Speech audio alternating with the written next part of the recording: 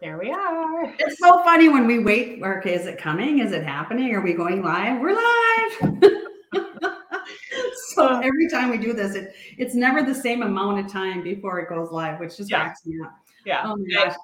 It's just, I don't know. It's just the way technology is. Yeah. It might have something to do with the feet of snow that we're buried under right now. Yeah. And then you get freezing rain. Oh my gosh. Like, what in the world is with your weather this year in Minnesota? Well, I'm in sunny Lake Havasu, Arizona. Love it.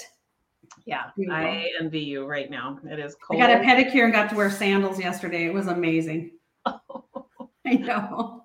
I hadn't seen my toes for a long time. So, all right. Well, awesome. I will be there shortly. So I'm looking forward to that. Yeah, that'll be awesome. Okay, so tell everybody what our students learned today. Oh, it was a fun morning. So, we just kicked off our student teacher program last week. And so they've had 2 calls with you, and they are becoming masters of the self-control operating system that we are doing.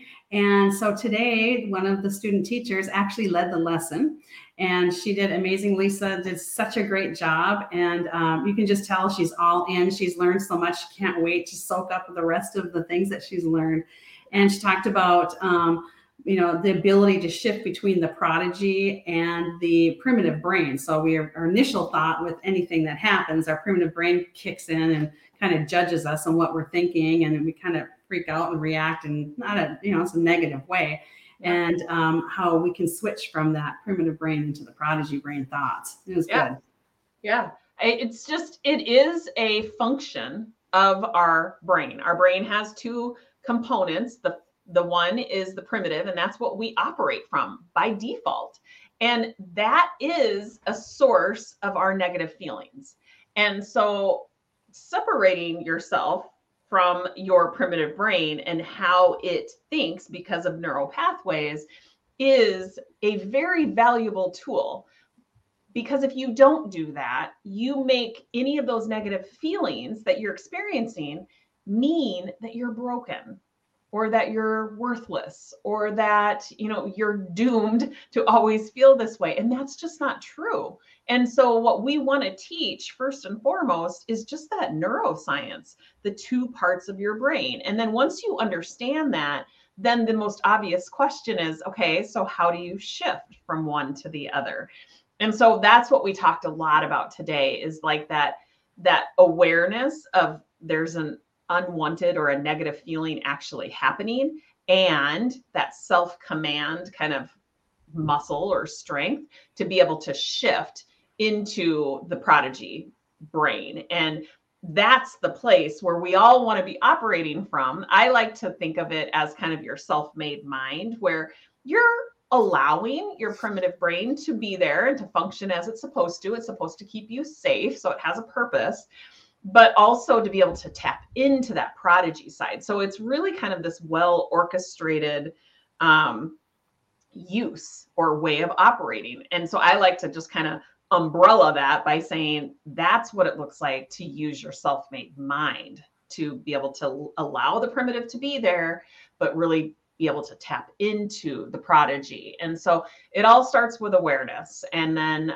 from there, then we start to tap into the shifting from one to the other. And there's some really cool techniques. And I think probably, the one that most people are familiar with is meditation, but that's not always so easy to do if you're maybe in a crowd of people and maybe you're getting ready to be on stage and you have an immense amount of stage fright. And you're like, oh my gosh, you're judging the heck out of the circumstance. You're judging yourself because you're nervous. You're judging all of the people who are watching you. And you're just really swimming in this feeling of, judgment, right? How do you shift out of that in that moment? You can't really say, time out, I want to go meditate. So we are working on techniques that you can do in the moment in crowds of people if necessary. So, I love what we're teaching right now. And I love that, like you talk about in the moment, because how many, we talk about the circumstance, right? How many of the circumstances that occur are in the moment? Yeah. In any situation, you're at a shopping center and you have an interaction with somebody that's supposed to be checking you out, or you're waiting in line. There's just in the moment it happens, and in the moment you can squelch that judge. And I just love the techniques that we're going to be able to do that. It's awesome. Yeah.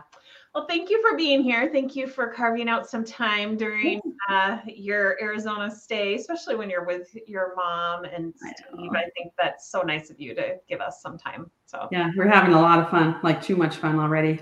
Oh boy, it was a late night last night, but I got it and I made it. I even had my hair done, so we're good to go. Oh, not to mention it's mountain time, so now it's only an hour earlier. So got out of that Pacific time zone. Whew. Yes. And all the flooding that's happening. Oh, I know. I'm glad I'm out of California now. Yeah. All right, guys. So we will see you next week.